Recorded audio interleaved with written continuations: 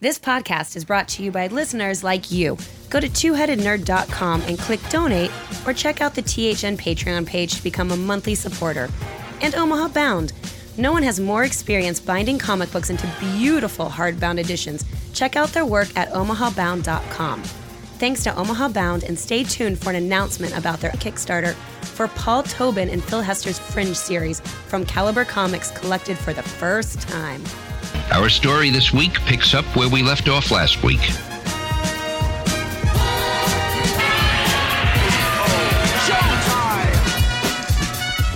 Broadcasting from the quarantine ziggurat at Omaha, deep below the metro area, it is our pleasure to welcome you to episode 590 of the Two-Headed Nerd comic book podcast. We don't make those numbers up. We have done this 590 goddamn times. That's not even close to accurate. We've done this closer to 1,000 times. See, now Joe likes to, inflate those numbers. You understand that we have two shows, right? And that we've renumbered more than once? I get it. You're just freaked out because Detective 1027 came out this week, and we'll talk about that in a little bit. But for now, my name is Matt Baum. And I'm the internet's Joe Patrick, and this week we're reviewing a pile of comics from this and last New Comic Book Wednesdays. After that, it's up to the THN Sanctum Sanctorum to discuss our must-read picks for next week. And finally, comic historian Jason Sachs is here to talk about just who the hell is Ultraman. So load up your K-Ray guns and set them to kill kaiju, because it is review time in the Ziggurat, nerds. This week, our new pile is stocked full of undead tough guys. Batman's 1,000th birthday. Pretty sure that's Bill and how that Ted. works. What's that? I'm pretty sure that's how it works. He's been around for 1,000 years. A thousand years, yeah. Yes. Bill and Ted's Doom, and of course, Marvel's new Ultraman. Matt, let's start with our titles from Wednesday, September 9th, shall we? We shall. And I will be starting with The Rise of Ultraman, number 1 from Marvel. Kyle Higgins and Matt Groom have culturally co-opted Ultraman and brought him to Marvel with art by Francesco Manna, also not Japanese, buddy. So he's guilty too, I guess.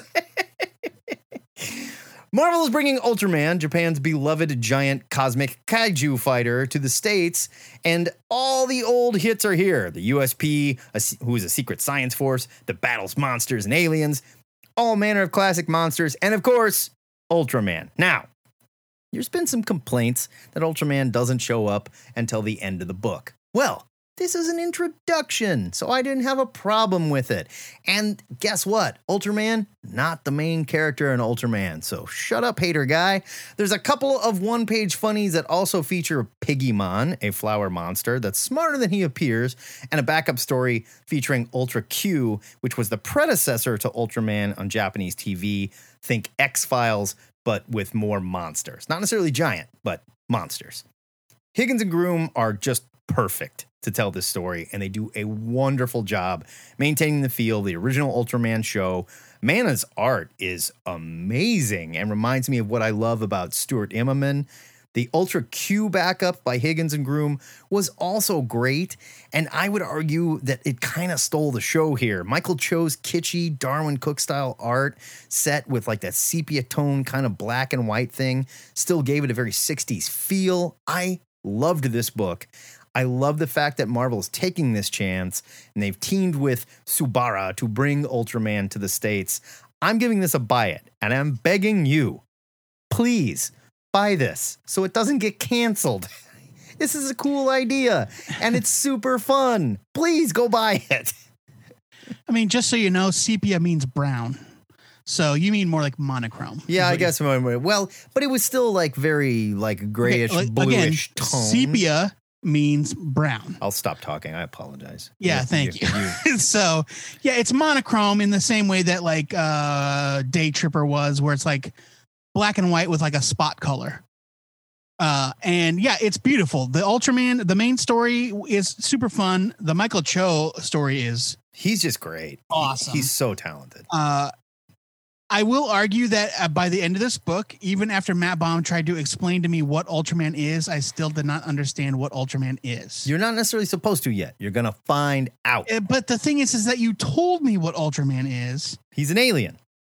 I thought it was a guy in a suit. No, he is an alien, and a guy bonds with him, and they become Ultraman.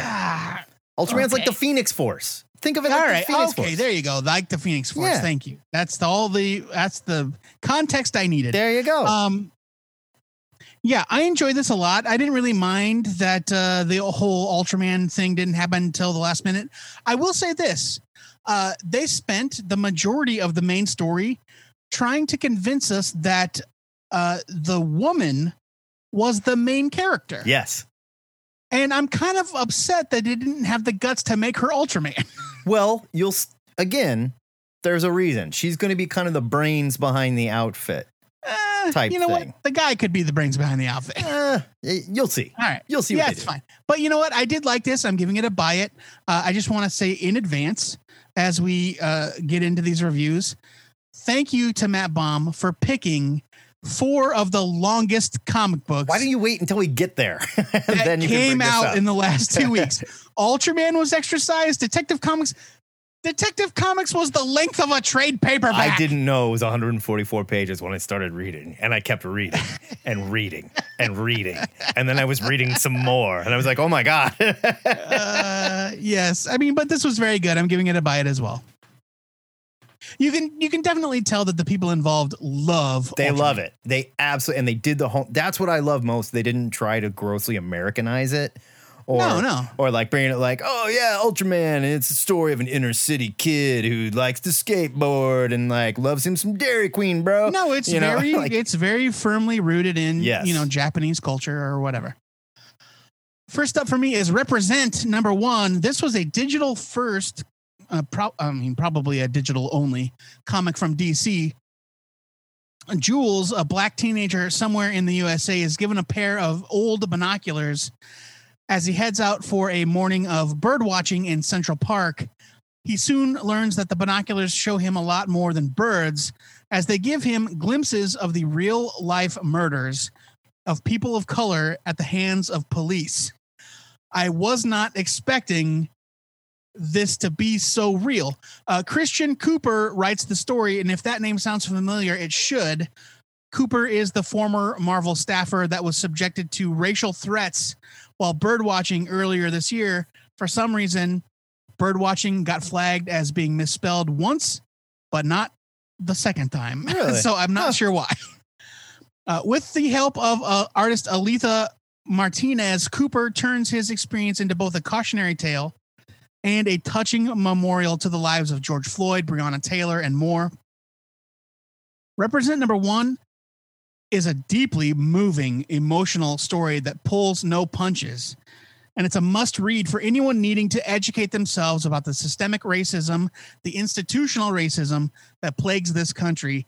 This book made me cry. It's 16 pages and it made me cry. It's available digitally for free. There are no excuses. I'm giving this a huge buy it. So I didn't pick this one, and it's not because I disagree with the movement or anything like that. I didn't want to review it because I didn't love it. And the reason I didn't love it is not because the message is not important or the person that's telling the story does not have the right to tell the story. By all means, they do. And I agree with 100% of this. I just didn't need the super binoculars. You know, it came off. Well, I mean, it's a metaphor, man. I get it, but it came off a little cheesy. And I think had we just given like the real friggin' story or like what went through his head and stuff like that, I think it would have been a little more effective. And when it's well done, perfectly executed, and it gets the point across. I just didn't. I mean, I hear you, man. Blue lives matter, right? I didn't need that. Stop that. Don't you dare. I get it. I hear you. I get it. I see where you're coming from. I didn't like the cops way before it was cool to not like the cops. All right. No, I mean, I hear what you're saying. I I just didn't need the super binoculars thing. It's a comic book. It's a DC comic book. And I get why they want to do that. They're approaching it from the perspective of a comic book. Yes, and I get why they want to do that and where they were coming from. It just comes off as a little bit cheesy, and I think. But I also think that it worked with the ending. I'm not saying it where didn't. he sees, you know, I mean, fuck it. Spoilers, I guess. Yeah. Where he sees, you know, the angels of these Sure. And people. it just came off. I just wish, for me, I think it would have been more effective had it been more down to earth and more in your face. And it can come off as a fairy tale when you start injecting stuff like angels and magic binoculars into it. This is too important of a subject for what is going on right now. I would have just liked it to be a little more grounded. I'm giving it a buy it because it is an important message. I just wish it was more grounded. That's all I'm saying. You coward. You know, that's all I'm saying. No, I mean, I understand. It's that's it. It's certainly a it almost comes off like kind of Hallmark card when you start doing stuff like that. It's an interesting tactic. It's an interesting place to kick off the story from. Right. But I mean, I guess where I came down on it was if viewing it through this more fantastical lens gets more people to understand. Sure. By all means. I totally agree. I just think for me as a reader, I would have liked to see it just a little more grounded. That's all. Sure. Let's move to this week. Or no, sorry, it's my second one from last week. It's my second review from last week. I picked Ice Cream Man Presents Quarantine Comics, the one-shot from Image, which also turned out to be pretty damn long. Here's your creative team. Ice Cream Man creators W. Maxwell Prince and Martin Morazzo give us an anthology with a ton of talent behind it, including Declan Shavley, Al Ewing, Christopher Cantwell, and a bunch of other people that all lend their talents to this book that was created at the height of the lockdown during the COVID pandemic. All these stories first appeared as stories on QuarantineComics.com as an exercise to keep these creators sane while work was limited. The stories vary from tales of internal paranoia, examinations on the world outside the window, a creation story featuring the Ice Cream Man as a snake that first gave Eve a taste of dessert that was excellent, to a nightmarish version of Animal Crossing meets The Wicker Man. And in each story, the Ice Cream Man sort of pops up in some ways. He's a character sometimes, other times just a little tiny thing, but he's always there. While not all the stories are gold, there is a lot to love here. There's some very personal stuff, some very solid humor, and some disturbing ruminations balanced with complete absurdity.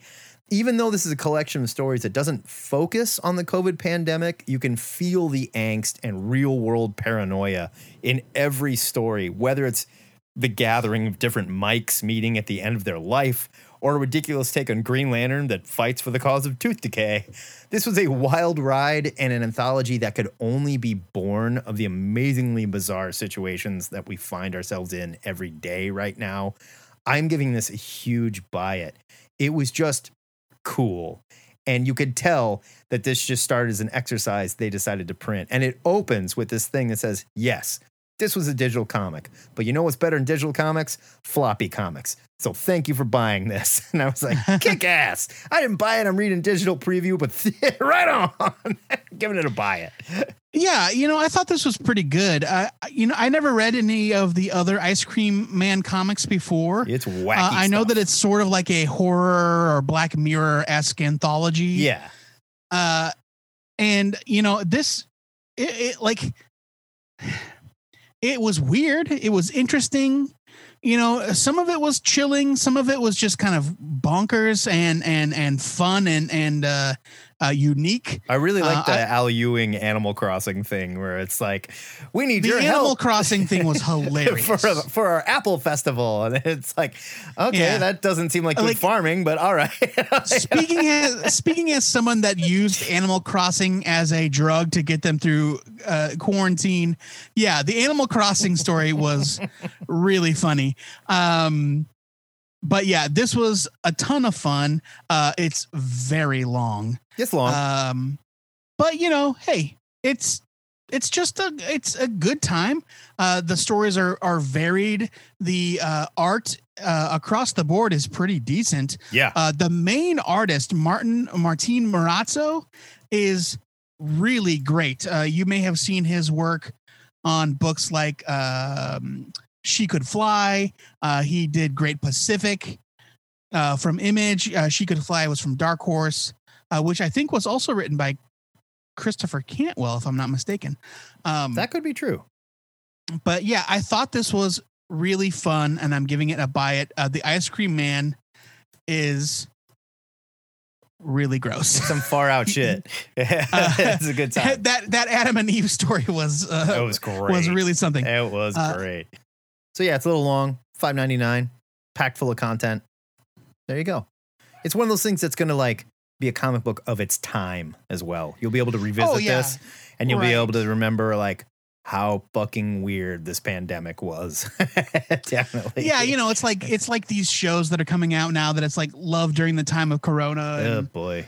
All that stuff where it's like, okay, I mean, and that new hilarious NBC show where everybody's on like a Zoom meeting. Oh God, fuck you. Is that a thing? I don't know what that is. It's a thing. Ugh. No, thank you. All right, my last review from last week is Bill and Ted Are Doomed, #1 from Dark Horse. 20 years ago and 9 years after their bogus journey, Bill and Ted are still struggling to create the song that will unite the world. Not only is the future in doubt, but their princess brides are worried about real life concerns, especially now that they have young children. Evan Dorkin's script is cute and clever, right in line with the movies, and all your favorites are here, like Death and the Robots, Rufus and Station. But the real draw of this comic is the phenomenal art by Roger Langridge. That guy, I swear to God, he can do whatever he wants. He can literally do whatever he wants and make it look like anybody he wants it to look like. He crazy. Does a very specific thing.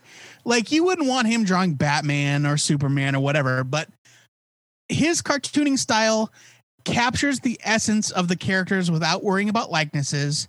The art is full of background gags and the coloring is wonderfully vibrant. There's a reason that he was the go-to guy when they started putting out those Muppet comics. Yeah.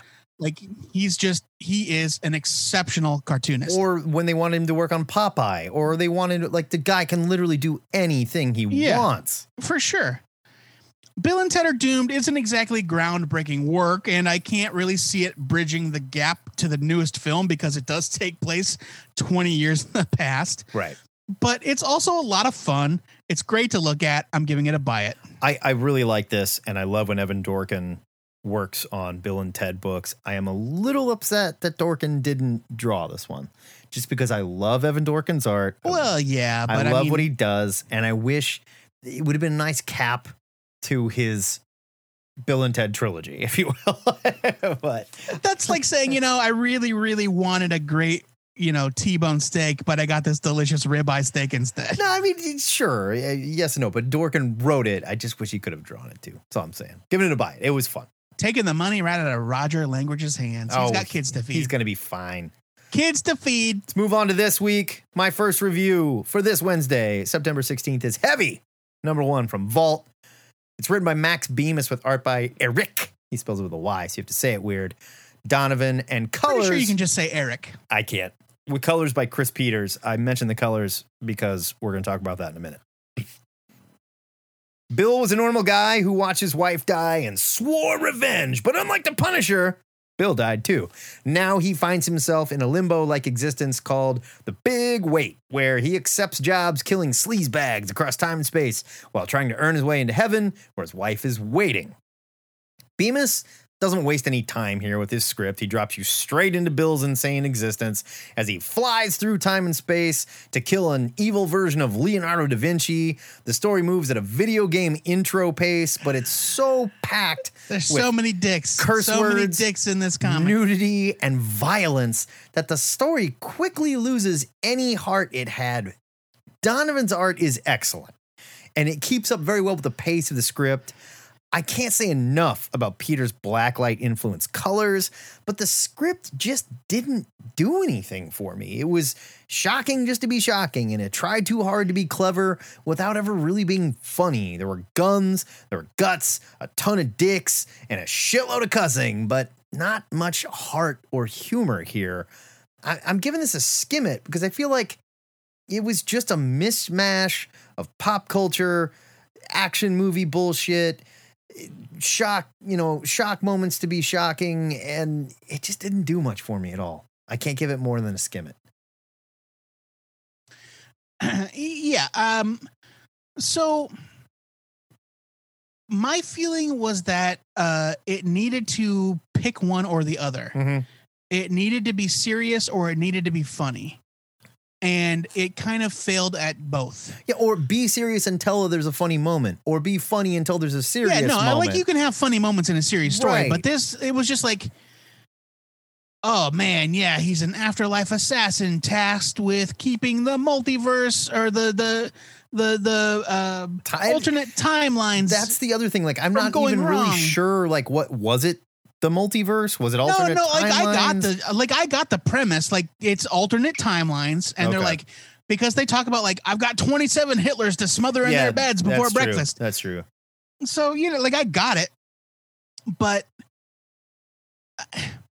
I feel like it wanted to be kind of outrageous, like a Garth Ennis Yeah. project, and it just did not get there. The art, Eric Donovan is a great artist, and I remember really enjoying his work on Memetic, Yeah.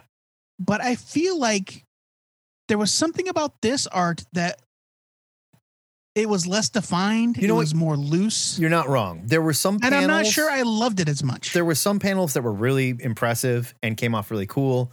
There were other panels that looked kind of rush, and point of view was a little weird. Like, there's one specifically where they're showing like this large view of the big weight or whatever where they live, and there's like walking out of this large building, and there's another building in the background, and there's a path that goes all the way through and people all over the place, but the building in the background kind of looked like it was just like dropped in and sandwiched there, and the point of view was off, and like maybe he's just not really good at, there's things that he is good at and they're highlighted here in this book, but it also maybe seems like he was trying to do some things that he's not great at. Yeah, I think that's fair. So I'm with you. I'm giving it a skim it, not because I didn't like it, but because I thought that it could have been executed better. I wanted to like it more than I did. Yeah, Definitely. And I agree that like I love the premise. I think the premise is great. Oh yeah, definitely. I just think that the tone was kind of all over the place and not in a great way. Yeah, and like again, I don't care. Nudity, I'm fine with it. I cuss like a sailor. I get it. I didn't care about any of But that. you can do it in an intelligent way where it serves things and moves the story a little bit. This was just like every character was like, fuckity fuck fart, you fuck fart ass shit bag. Like, okay, come on. Like that. That's the exact complaint I have about late 90s Kevin Smith. Yeah. Where it's like, you know what? I don't care about cussing. I'm fine. Right. But when I watch Chasing Amy, I'm like, what are you trying to prove with all of these fucks? Yeah. It becomes like, it goes past. There's an art to It's cussing. not organic. Yeah, there's an art to cussing, if you will, and there's people that do it really well. George Carlin, who was in a bunch of different Kevin Smith stuff, for example, cussed like a master. And you can tell when someone's forcing it, and it feels like Bemis is really forcing it here. Yes, right. Exactly. To make his character seem more like edgy or hard, and it just they're makes tough. And it just reminds me of like the Harley Quinn cartoon that I don't care that much about, because it's just You're like, wrong about the Harley Quinn you're cartoon. forcing It's it too amazing. much. Maybe it is. I quit after the third one, so maybe. Oh no, got it's better. so good. But yes, no, I totally agree with that. Like, there's a line between having characters curse in a way that feels natural and true to what would be their actual dialogue, Right. and cursing that just feels forced because you can do it. Yeah, I mean, look at the way Garth Ennis writes Butcher in The Boys. He is a filthy, foul-mouthed monster, but it works. It totally and not works. to same thing, like not to invoke Warren Ellis, but Spider Jerusalem, Totally. and Transmet. Absolutely. Like there's a reason why these characters, it makes sense for them to talk the way they do. Right. It doesn't feel fake. I mean, You guys get it. We're Yeah. kind of belaboring the point, so we'll move on. We're just like, I'm not prude. I swear I'm not prude. No, like I fucking look. Hey, fuckity fuck, you fucks. Yeah. I cuss all the time. I'll fuck anything. That's right. All right. My first review from this week is Iron Man #1 from Marvel Comics. It's written by Christopher Cantwell.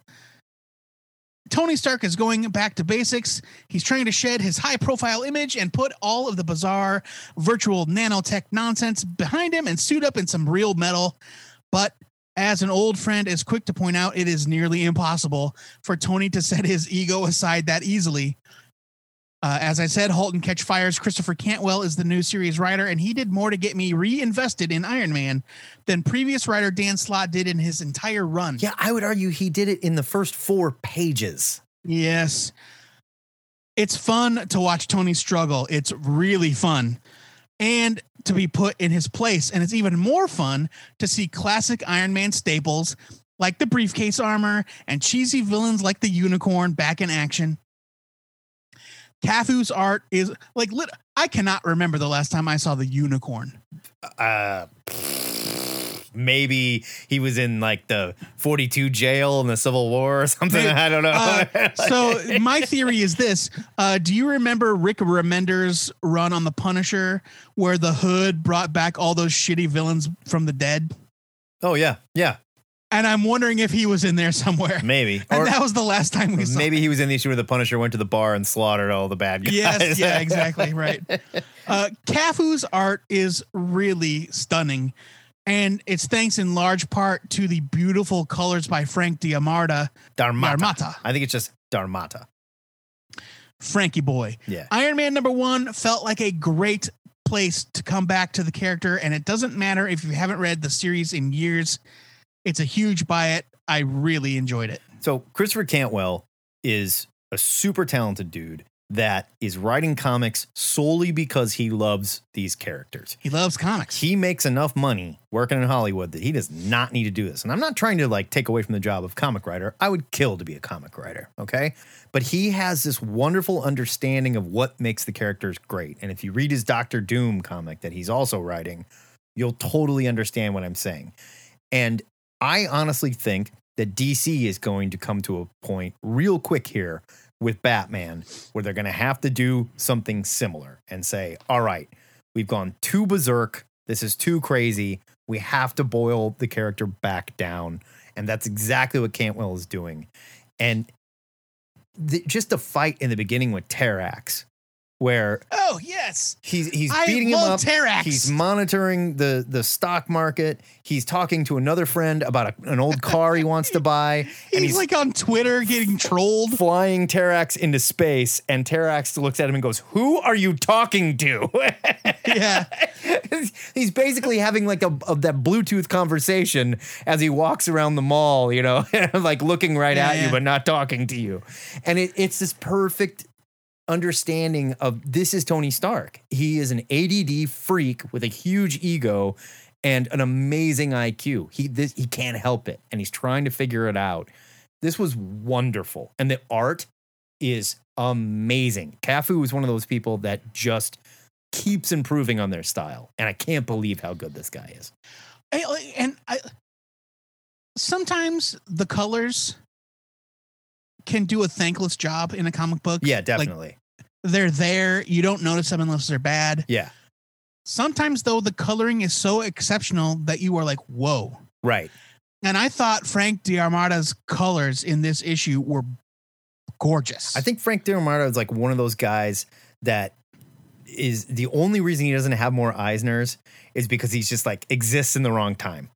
You know, like it's like I'm sorry that you live in a world where Dave Stewart is one of your contemporaries. Like you're just as good, like you really are. But I'm sorry, we're just used to giving it to Dave Stewart and Jordi Belair. Sorry, you know. Yeah, it's this is a situation where the line art and the coloring join together to become greater than the sum of their parts. Definitely. It's a beautiful comic, and it's just a perfect understanding of not only Iron Man but Tony Stark. And I feel like that's part of what was missing from Dan Slott. Yeah, from Dan Slott's run. My favorite thing about this is that there was not like you didn't see the armor wash over him in a sea of liquid metal. Right. Well, you didn't see any weird pixelated.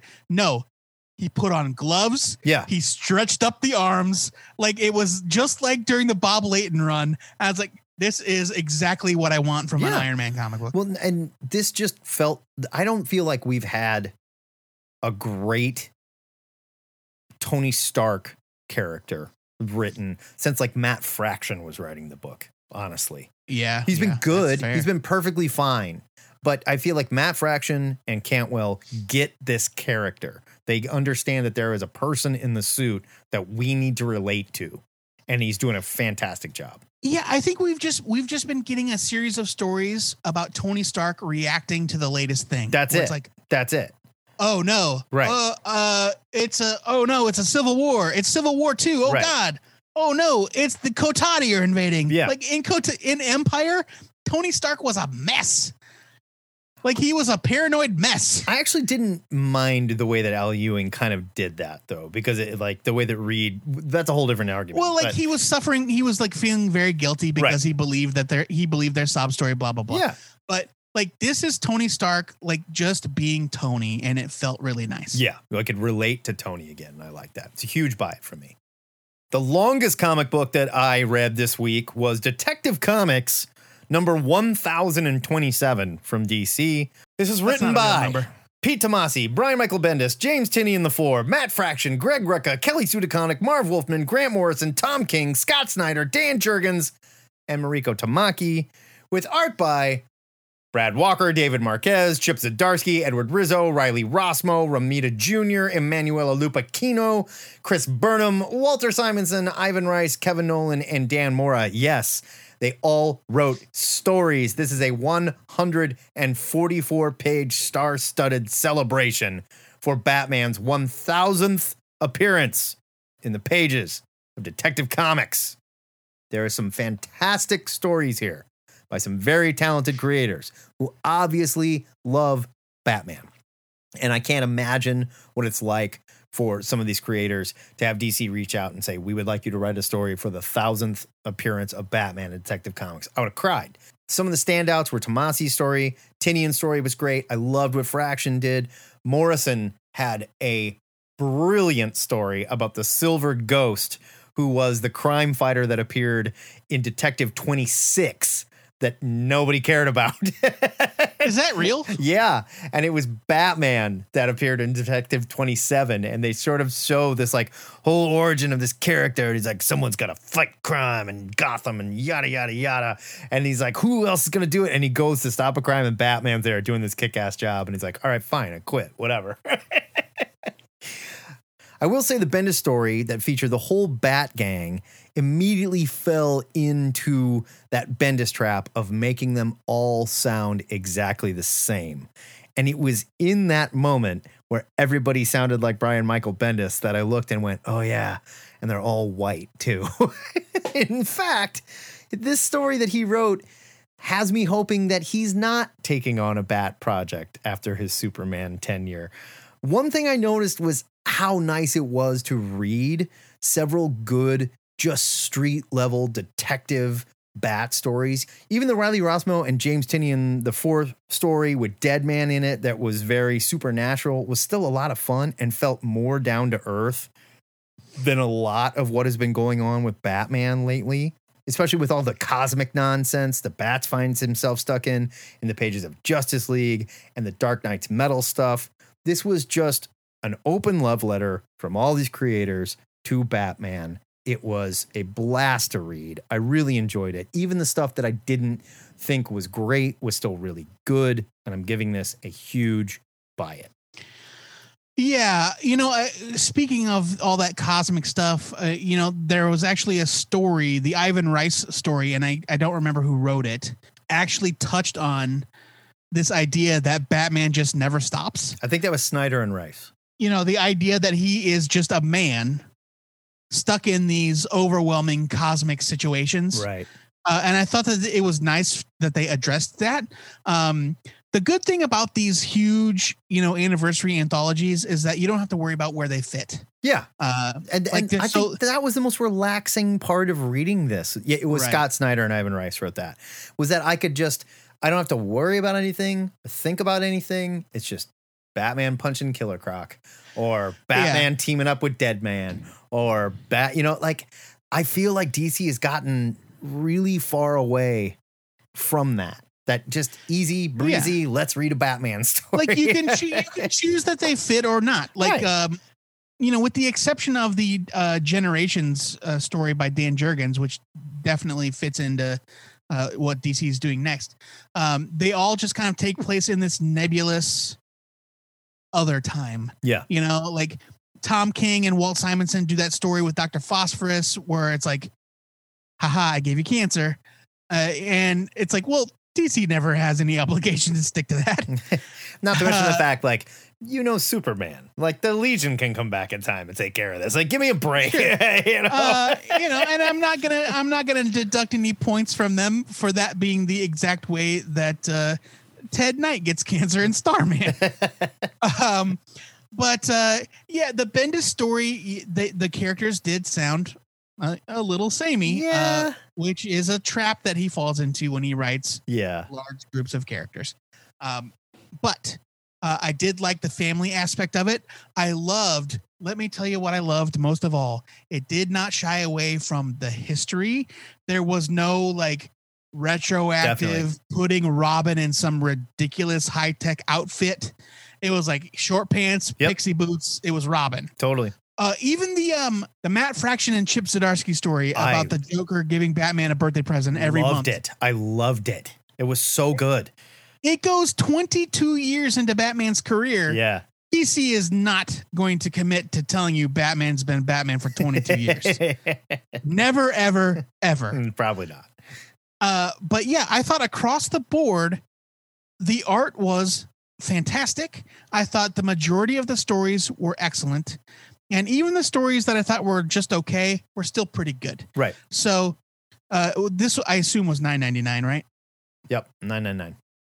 It was so $49.99 for the signed one. Sorry. But I mean, it is essentially the length of a trade paperback. Yeah. And it was a really fun read. It was a lot of what I love about Batman. This goes back, and we'll talk about it more on Saturday, because I think there's discussion here, but this goes back to more of what we were saying about Iron Man, like this getting back to the character. I feel like they've just gotten so far away from what we love about Batman, and it's just situational Batman. And yes, these were all situations that the stories were in, but it felt like old school Batman. Right. Like, for you and me, our heyday with the character is arguably, the late 80s, early 90s. Alan Grant, Norm Brayfogle, Jim Aparo. I would argue all the way up Dixon. into the early 2000s, man, like the Morrison stuff, and like while they definitely did get event heavy in the 90s. Before that, it was just like, Batman fights the criminal mastermind, right? Oh, and then in this issue, Deadman shows up. These things just happened. Yeah, it felt like the Batman that I remember. Right. It felt like a Batman story. No new villains, no space shit. Just like Batman, Gotham, the villains gallery that you know and love and are terrified of. Go. Yeah. All right. Finally, my last review is of Stillwater #1 from Image Comics. Nobody dies. In the town of Stillwater, that's not just a promise, it's a threat. Ooh. Daniel, a perpetual screw-up with anger issues, suddenly finds himself the recipient of a mysterious inheritance in the even more mysterious town of Stillwater, a place no one seems to have heard of and isn't on any map. After Daniel and his friend Tony witness a truly chilling murder in broad daylight, they're swept up in a horror that all of the town's inhabitants would kill to keep secret. Writer Chip Zdarsky does it again, delivering a story that hits all of the best small town horror notes. Some of it seems kind of reminiscent of certain films, like, the shady sheriff, the townspeople that know too much. But you need mysterious disappearances. Yeah, no, it's all great. You need it. Yes. Zdarsky's characterization makes it work. I absolutely adore artist Ramon Perez, and his loose line style pairs really well with the almost watercolor-esque work of colorist Mike Spicer. Mike Spicer also colored Murder Falcon. He is wonderful. Oh, yeah. Okay. Stillwater #1 hooked me from the moment Daniel and Tony started their ill-fated road trip. I cannot wait to see where it goes from here. Definitely giving it a buy it. Yeah, this is it's great horror comic booking by two guys, Ramon Perez, friggin' master, and Zdarsky is just in a renaissance right now. Everything the guy is writing is fantastic. The only thing that pisses me off is I'm afraid he's not going to draw as much anymore, and he's a great artist. I would love to see him draw more, you know? It's true, but you know what? I just want him to tell stories. No, That's all. and he's proven he can tell just about any story he wants. I'm giving this a buy it as well. Great first issue. I love good horror comics. We're moving into the fall where I want to read a bunch of creepy stuff. This is a must buy. We will be right back, but first, a word from our sponsor. We wanted to tell you about Omaha Bound's latest Kickstarter project. Omaha Bound are premier bookbinders that specialize in binding comic books into amazing, one-of-a-kind, hardbound editions, completely customizable to your specifications. Omaha Bound's latest project is a collection of Paul Tobin and Phil Hester's Fringe, originally printed by Caliber Comics in the 1990s and reprinted for the first time collected ever. Oh, by the way, the series never ended. But now you can read the end. This new reprint includes a newly written ending to the story, new spot illustrations by Hester accompanying the new ending, new cover by Phil Hester, and an introduction by Zach Davison. We're going to have a link in the show notes to their Kickstarter where you can see preview art and more. These trade paperbacks are ready to print and are print by order only, so they will be very limited. So you pledge, if you want to own this beautiful collection of early work by Tobin and Hester, you will also get a copy of the Fringe pencils and inks. It's a companion piece that has 100+ pages of original art, sketches, and other artifacts. It's printed in full color, and like I said, they are ready to print. So you order this, and boom, it's shipping right out to you. Plus, you'll also get a copy of the Wretch Omnibus, which collects every Wretch storyline, including a new one by series artist Phil Hester that he did in 2019, and the Wretch Pencils and Inks art book. Go check out their Kickstarter. Get in on 4 exciting, beautifully curated hardcovers, printing Fringe and the Wretch for the first time with new content. I want to send a huge thanks to Omaha Bound for supporting this show, and go support these guys. Contact them if you want to get your hands on these unique collectibles, or you want to get your comics bound into a one-of-a-kind hardcover collection. I know on their website they had an X Factor collection all lined up, and the spines lined up with the team showing the Larry Stroman X Factor stuff that I love so much. You can find them at omahabound.com. Now, back to the show!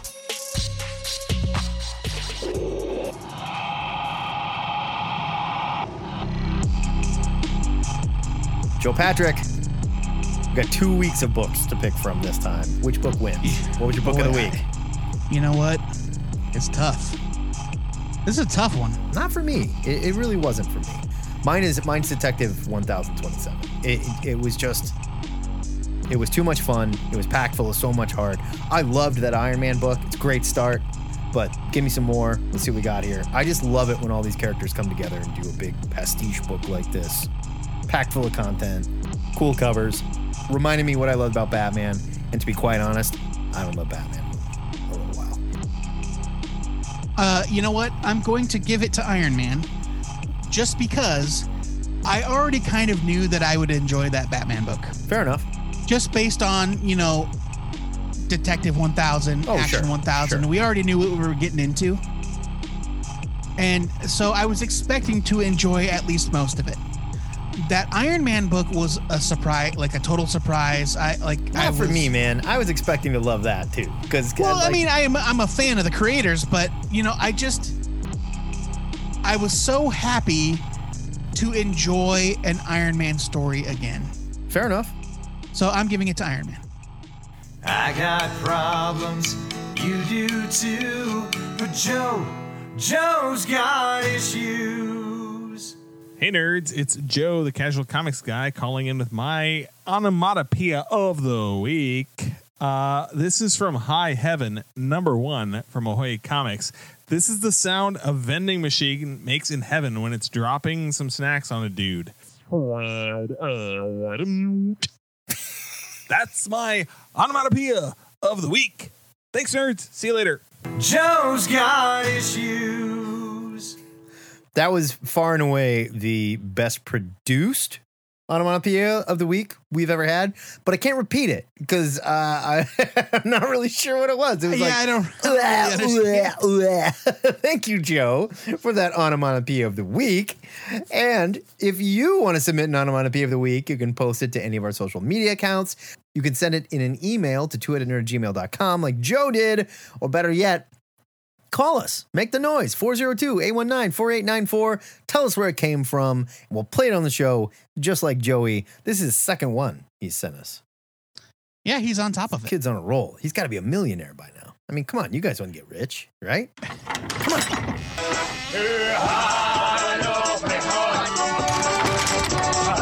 That is it for reviews, and now it's time to head up to the THN Sanctum Sanctorum, where we're gearing up for Oktoberfest and sampling the dwarven ale we brewed with a little help from the Nornstone we picked up at that Norse estate sale last week. His gods are dropping dead all the time and selling all this shit. You know what are you going to do? Now, I am not a big beer guy myself, but I know that it's not supposed to smell like blood. Chill out, brother. It's an amber. They're red. Don't worry about it. Well, you can sample it first then, while I tell the kids about my must-read pick for next week. This is really your pick. This is where you're going. It's where I'm going, and I'll Why do you explain keep doing this to yourself? I'll explain why. All right. My pick for next week is Dark Knight's Death Metal Speed Metal one-shot. Yes, there are 2 colons in that title, and I'm not sure that's how grammar works. It's from DC Comics. It's written by Joshua Williamson. It's got art by someone. Somebody is definitely drawing it. We can confirm that. The fun thing about things not coming from about DC books not coming from Diamond anymore is that they don't give a shit about updating their listings. Yeah, you don't need to know. Just you want it, just buy it. Give us your money. It's 48 pages for $5.99. Here's your solicit. It's the drag race from hell in this one-shot tie-in to Dark Knight's Death Metal. Taking place after Death Metal number 3, The Darkest Night is after Wally West and his Dr. Manhattan powers. Thankfully, Wally has backup in the form of Barry Allen, Jay Garrick, and Wallace West. It's a knockdown, drag-out race through the wastelands as the Flash family tries to stay steps ahead of the Darkest Night and his lightning knights. That's a lot of knights. Okay. Wallace West. Yes, that is the New 52 Wally West. Wallace? His name is Wallace. That's how they tell them apart. There's Wally and Wallace. Oh, was this the black kid? Yes. Okay. The African-American boy that became the Kid Flash. Yes. Wallace West. I forgot about New 52 Wallace. Yes. I mean, fun fact, Wally's full name is also Wallace. That's just not what they call it. I don't think I think Wally's full name is Walrus. Walrus West. Yes. Walrus West, which is very difficult to say. That's what I always thought it was anyway. Yeah, Walrus right. There's an alternate timeline version where his name is Walter West. Okay. All right. So this is my pick because it is the true conclusion of writer Josh Williamson's run on The Flash. That's almost sad.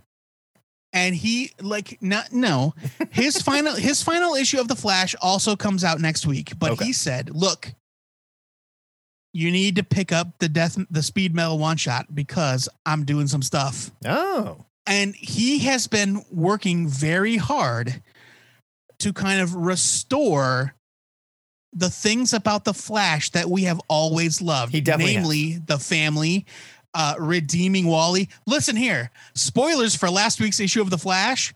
They revealed Professor Zoom, the Reverse Flash, because he is powered by the negative speed force. He has the ability to negatively influence the thoughts of his enemies. What? Yes, he's able to plant suggestions in the heads of his enemies. Like using he's the mildly negative speed force. telepathic kind of thing? Kind of, yeah, like hypnotism. Okay. And so in Heroes in Crisis, it's Professor Zoom's fault that Wally flipped out and tried to cover up the deaths instead of just saying it was an accident. All right. I'm okay with them cleaning that up. That's good. Yes, that is a and mess. I was like, you know what? I don't care how nonsensical it is. Thank you, Joshua Williams. That is a mess that needed to be cleaned up. So, I want to see if he's able to redeem Wally. even further. I want to see how he closes out his run with the Flash family. I could care less about the connection to death metal. For me, it's all about these individual characters, and that's why it's my pick. Okay, that's fair. So Joe Patrick had a lot of feelings and emotions about his pick. I picked mine because I think the character kicks ass. I'm picking the Juggernaut, #1. It's written by Fabian Nicieza and with art by Ron Garney. This is from Marvel. I forgot to mention. It's 32 pages for $3.99. And here's your solicit. Ready or not? Okay, check this out. It's not N-O-T. Huh? It's N-A-U-T. Like the Juggernaut. You're right. All right, fuck off. Here he comes! A mystic gem, a force of overwhelming power. Nothing can stop the Juggernaut except himself. Another building falls. Cain Marchio is done letting others pick up the pieces of the things he's destroyed. I'm not going to tell you who wrote it again, but we know who it is. They team up to take the unstoppable Juggernaut in a new, bold direction! It sounds like they're trying to kind of make the Juggernaut a good guy? I don't know. Or he's tired of being a bad guy. I love good guy Juggernaut. I love it. Now, with that said, I also love bad guy Juggernaut. I just love this character. And Ron Garney is an exceptional artist that has gotten better over the years. He went through a phase where he was kind of, but he's gotten so good. And I love the way that he draws the Juggernaut. Nicieza is very much a 90s throwback guy, but he still writes good stuff. This is not going to be like a Rob Liefeld brings you Snake Eyes type bullshit. You know what I mean? Yeah, right. I think this is going to be fun. I want it to be fun. The character has not been around in Marvel for quite a while. And the Juggernaut is a kick-ass bad guy that needs to be around. Bring him back. This is stupid. Well, and this was supposed to come out months ago. Right. So, yeah, I'm glad to see this finally coming out. I love this creative team. I also love the Juggernaut. This should be a good time. Yeah. The THN Trade of the Week goes to Old Gods and New, a companion to Jack Kirby's Fourth World. It's a trade paperback from Two Morrows Publishing. Two Morrows Publishing also published books by our good friend and frequent contributor, Jason Sachs. It's compiled and edited by John Morrow. It's 160 pages for $26.95. Here's your solicit. For its 80th issue, the Jack Kirby Collector magazine presents a double-sized 50th anniversary examination of Kirby's magnum opus, spanning the pages of 4 different comics starting in 1970, The New Gods, Forever People, Mr. Miracle, and Jimmy Olsen. The sprawling, quote-unquote, epic for our times was cut short midstream, leaving fans wondering how Jack would have resolved the confrontation between evil Darkseid of Apocalypse and his son, Orion of New Genesis.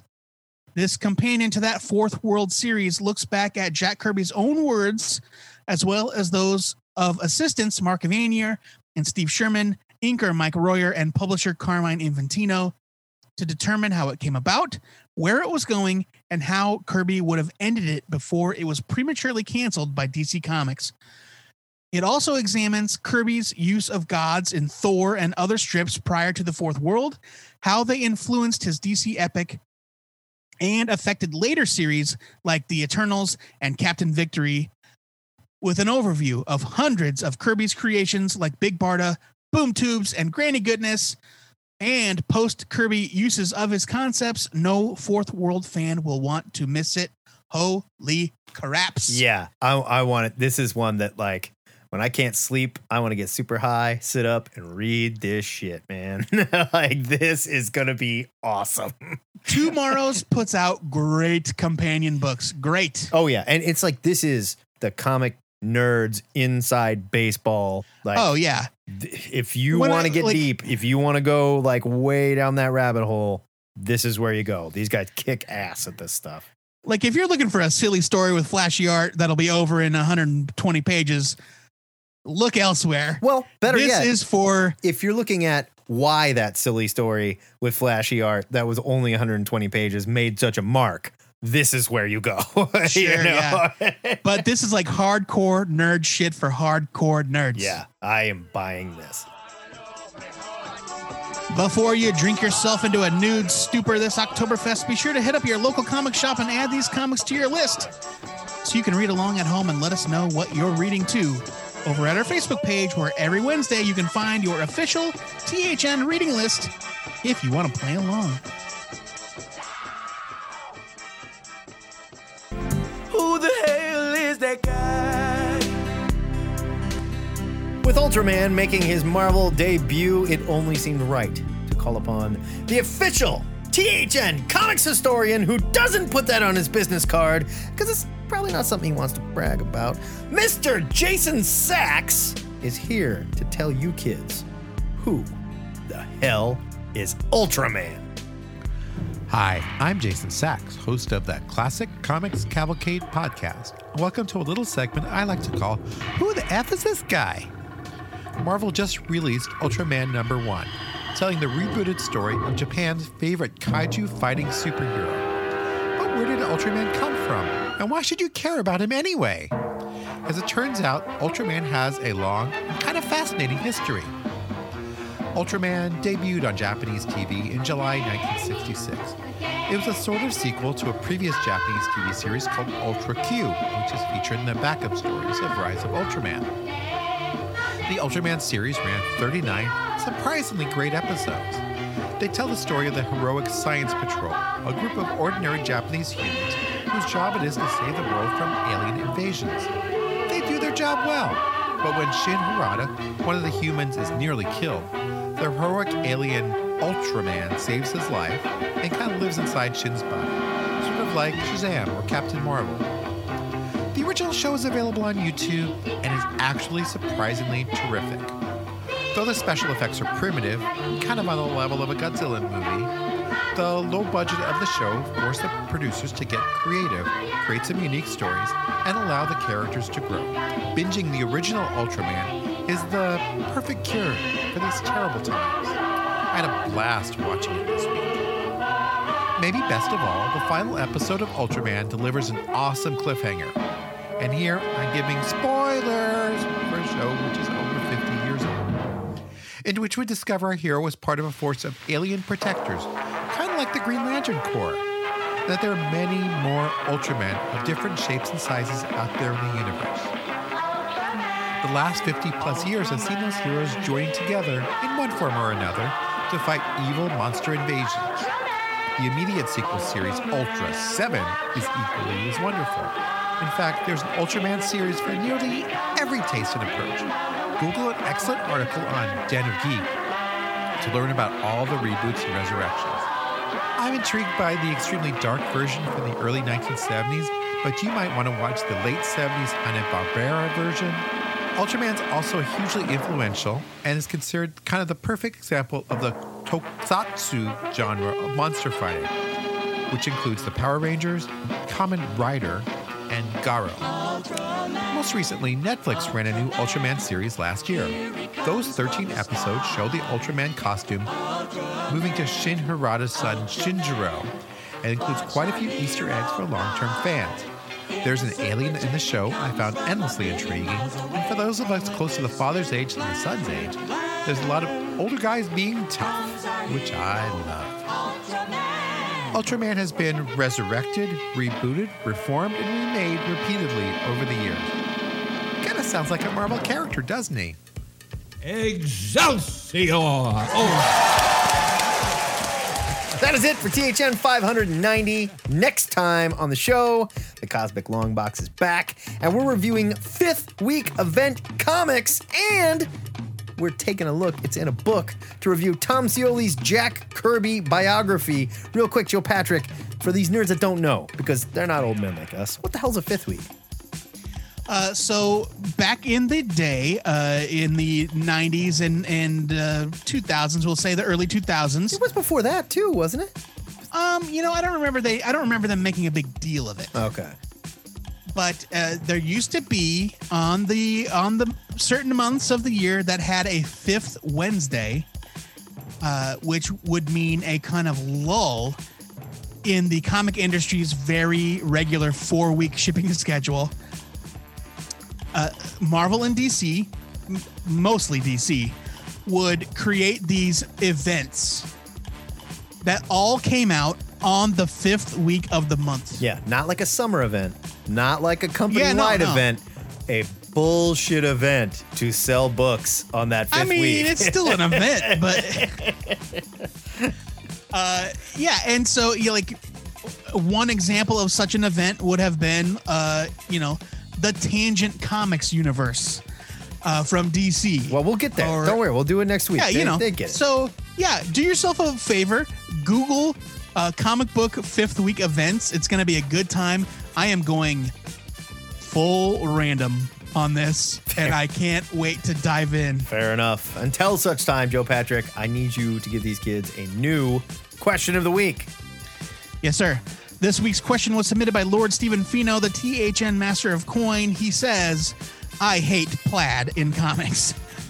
Whenever an artist gives a character a plaid piece of clothing, they almost never draw the pattern themselves. They just copy and paste a plaid background into the art, creating the eternal plaid, which always looks the exact same no matter how a character is positioned or how the clothes are falling on their bodies. So what is a minor nitpick in comic art or writing that was pointed out to you and now you can never unsee it? Love this. This will be fun. Hey, if you guys have a question of the week that you'd like to submit, please post it to the forums. There is a question of the week sub-forum there.